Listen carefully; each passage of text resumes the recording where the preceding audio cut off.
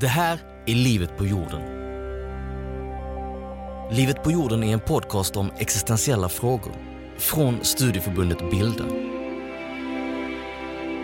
När dagens gäst Lars Arrhenius var liten försökte hans föräldrar förändra framtiden för utsatta människor. På uppdrag av Gud och Pingstkyrkan byggde de skolor i det utfattiga Rwanda.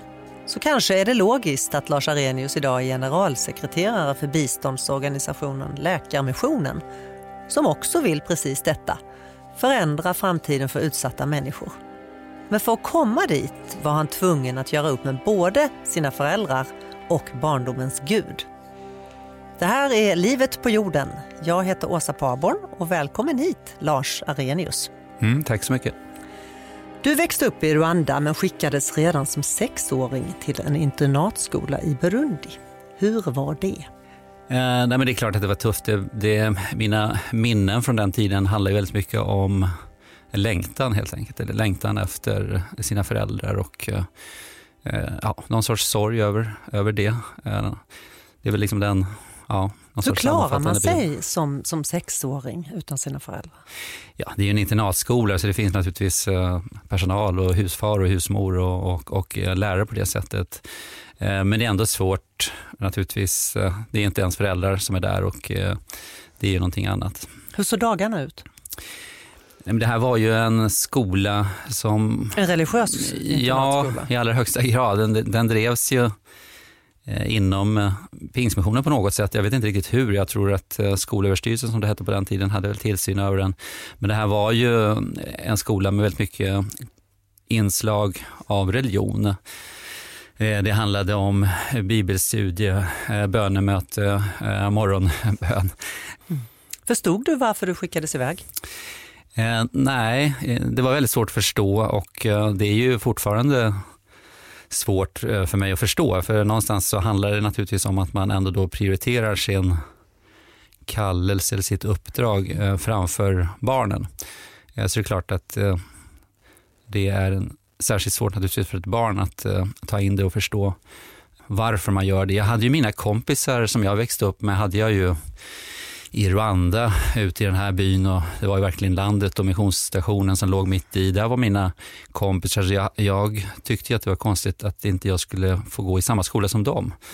Och även de tyckte ju att det var konstigt. Men det jag fick höra då ofta var ju det här att det här är det bästa för dig, Lars. Det här är det bästa att du får gå på den här skolan. Det kanske var det. Det var en svensk skola och en utbildning som jag sen naturligtvis kunde ha med mig när jag kom till Sverige. Hur har du tänkt på det sen dess genom livet kring dina föräldrars agerande?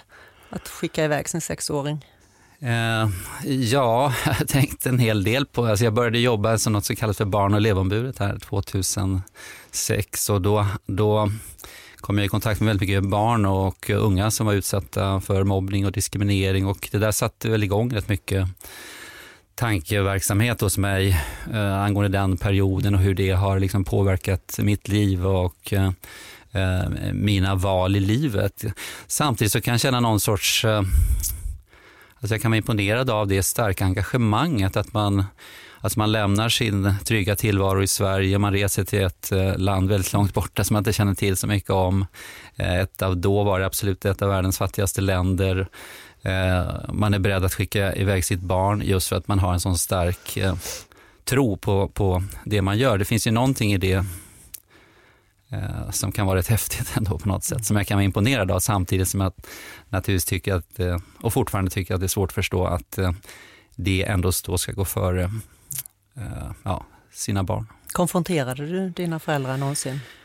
Vid något tillfälle gjorde jag det men det var ett ämne som var väldigt svårt att prata om. Sen kom de tillbaka till Sverige när jag fick barn och de tog ett ansvar då som farmor och farfar till mina barn och på något sätt så kände jag att det där kompenserade i någon mån. Mm. Om du skulle berätta lite om det här livet i Rwanda och Burundi, hur var det? Nej, men det var ju ganska olikt det liv som jag lever här nu. Det var ju just det här att det var ett otroligt fattigt land, Rwanda, det var andra förutsättningar. Vi växte upp verkligen ute på landet, det fanns ingen el, det fanns ingen telefon, det fanns ingen, det var standarden var ju väldigt låg liksom, och men det var det enda du hade sett? Ja, det var det enda jag hade sett. Sen så var det så här, man var 3-4 år och sen kunde man vara hemma något halvår då för att föräldrarna skulle vila upp sig. Men jag tror att det där har följt med mig ändå, det här att man ser att förutsättningarna kan se väldigt olika ut liksom, för människor. Det tror jag att jag har haft med mig i livet. Det är liksom inte givet att man har de kompisarna. Det är klart jag åkte hem när jag var 14 till Sverige och började 9 här i Sverige. Just det, då kom du till småländska Eksjö. Ja. Kom du ensam då? Eller var föräldrarna nej, med då kom då? Föräldrarna med och sen var de med ett tag och sen så åkte de tillbaks till Rwanda. Men hur var det då när du kom till småländska Eksjö då? Knappt hade liksom varit uppvuxen i Sverige. Ja, det var också en resa för att normen på den här skolan jag gick på Svenska skolan i Bujumbura, normen var ju där att vara kristen och tro på den kristna läran och när jag kom till Sverige så var det ju inte det i skolan utan där fanns en annan norm och det var inte alls så givet att man skulle ha en kristen tro och det fick jag känna på olika sätt. Kan du ge ett exempel? Alltså jag blev väldigt utsatt då för att jag var en udda figur i det sammanhanget tror jag. Jag kunde väldigt lite om den musik som spelades. Jag hade inte rätt kläder på mig. Inga V-jeans? Nej. Och det där gjorde då liksom på något sätt att man bestämde sig för att jag var den person som skulle utsättas. Jag fick rätt mycket stryk helt enkelt. Hur hanterade du det? Ja, hur hanterar man det som barn? Man försöker hålla sig undan på olika sätt. Mina föräldrar såg det där och ville verkligen ta tag i det, men jag ville inte det för att jag var orolig för att det skulle bli värre helt enkelt. Sen var det en speciell, det upphörde av det skälet att en kille i min klass, han var väldigt stor till kroppsbyggnaden och han bestämde sig för att vara min livvakt och gick med mig och på det sättet upphörde faktiskt den här utsattheten på det. Mm. Hur ser du på Pingstkyrkan idag? För dina föräldrar var ju pingstvänner. Jag var aktiv där när jag kom hem till Sverige under en period men tog sen avstånd från det och jag tror att det hade väldigt mycket att göra med det här med min uppväxt. Jag hade svårt att förstå liksom det här att man hade lämnat bort mig till den här skolan och det gjorde att jag tog ett avstånd från Pingstkyrkan. Samtidigt så har jag behållit en tro på Gud och som jag fortfarande har med mig.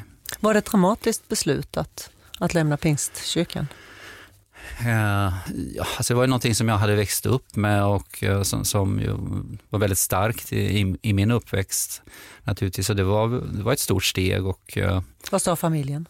Jag vet inte, jag tror inte, mina föräldrar var ju inte där då utan de var i Afrika så att det har väl inte varit så mycket liksom samtal eller diskussioner så utan ja. Hur skulle du beskriva din tro? Hur ser den ut idag? Ja, det var en svår fråga. Men det är väl att jag fortfarande har någon form av tro kvar på att det finns någonting. Men ibland kan jag komma på mig själv med att be en bön för mig själv. Men jag har liksom inget behov av att utöva det här tillsammans med andra till exempel. Eller gå i kyrkan? Eller? Ja, det händer ju att jag går i kyrkan naturligtvis men det är inte så ofta jag gör det.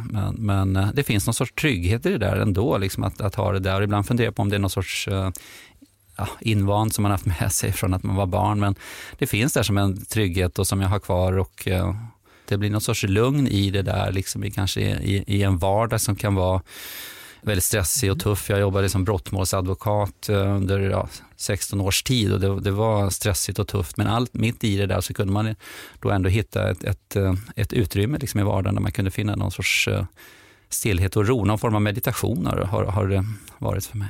Mm. Dina föräldrar var ju kristna missionärer och deras drivkraft kom ju från att ha en kallelse och ett uppdrag från Gud. Och nu arbetar du för Läkarmissionen. Gör du samma sak som dina föräldrar, tycker du? Nej, det tror jag inte att jag gör. Det känns inte så för att jag vet ju och jag minns ju hur de pratade om sin starka liksom, kallelse och uppdrag och det var verkligen en kallelse från Gud att göra det. Liksom så det tror jag är någonting annat. Jag har ju sysslat med lite olika saker i livet och där jag hamnat nu på Läkarmissionen, det känns väldigt bra ändå på något sätt. Och det är väl det här ändå lite känslan av att komma tillbaks. Mina föräldrar drev många olika biståndsprojekt. Min pappa byggde många skolor på olika platser och så jag har ju liksom vuxit upp med det. Därför känns det ju naturligt på något sätt faktiskt att komma in i den här miljön.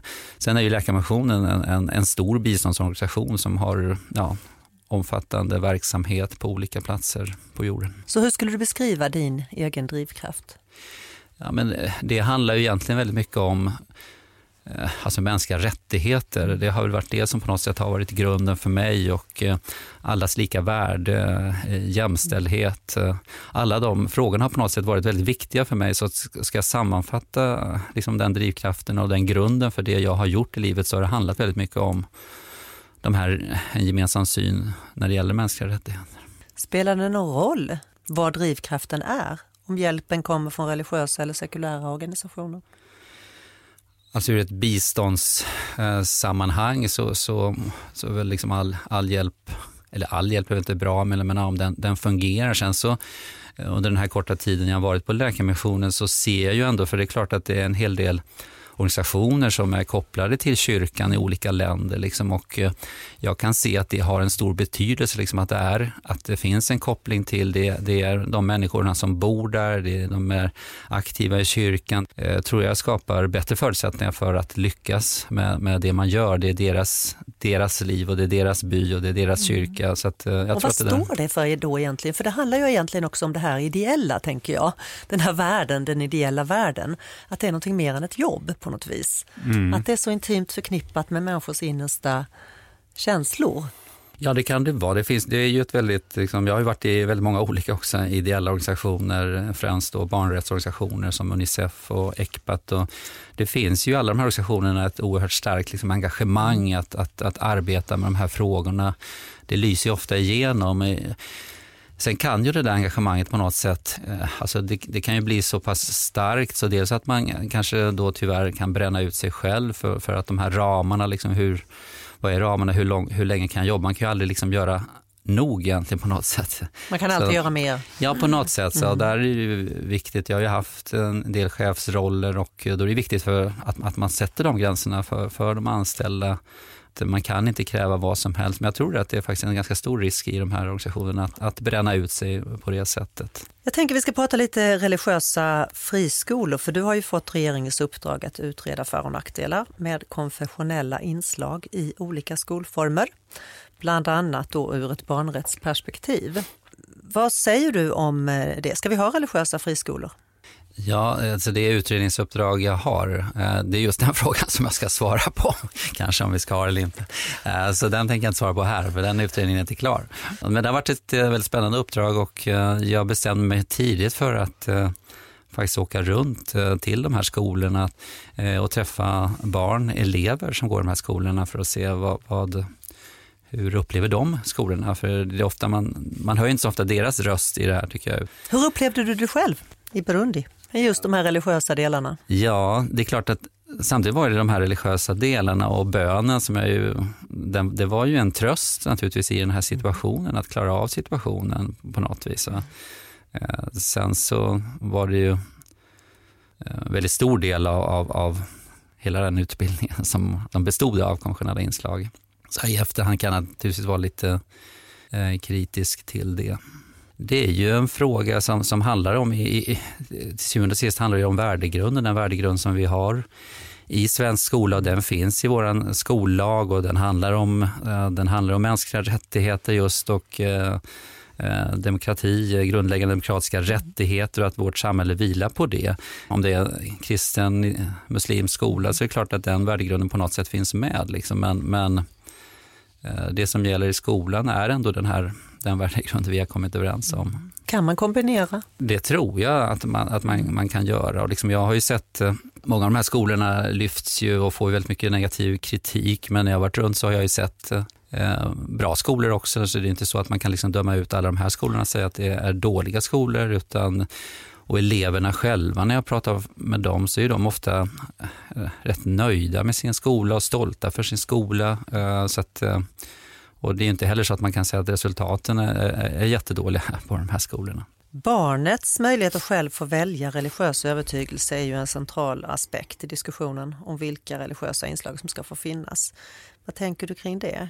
Kan man välja sin religiösa övertygelse som barn överhuvudtaget? Ja, det ser ju ut så idag att man har den rätten både liksom att få välja alltså en tro och religion, men också en rätt att säga nej till en tro och religion. Så det är båda de sidorna som ska vägas mot varandra, och i barnkonventionen tar man ju också upp det här, och barnkonventionen blir svensk lag nu nästa år, så det är ju också viktigt, och det är därför jag har fått den här utredningen, för att det handlar också om barnets rätt helt enkelt. Att men i praktiken så tänker jag att det ändå handlar om föräldrarnas beslut kanske. Ja, det gör det ju ofta liksom, och det är den frågan också. Det handlar om naturligtvis föräldrarnas. De har också en rätt att kunna försäkra sig om att barnen får då en utbildning och undervisning i enlighet med deras tro. Så det är väldigt svåra frågor och väga mot varandra. Vår podd heter ju Livet på jorden. Och vad tänker du att ditt liv på jorden går ut på? Ja, mitt liv på jorden, det har ju verkligen handlat väldigt mycket om att på något sätt bidra till en förbättring av människors situation och utsatthet. Och samtidigt består mitt liv också av en familj och mina barn, och det är också en viktig del att man inte ska glömma bort det. Tack Lars Arrhenius för att du kom hit till Livet på jorden. Tack så mycket. Du har lyssnat på Livet på jorden, en podcast från studieförbundet Bilda. Livet på jorden produceras av produktionsbolaget Munk.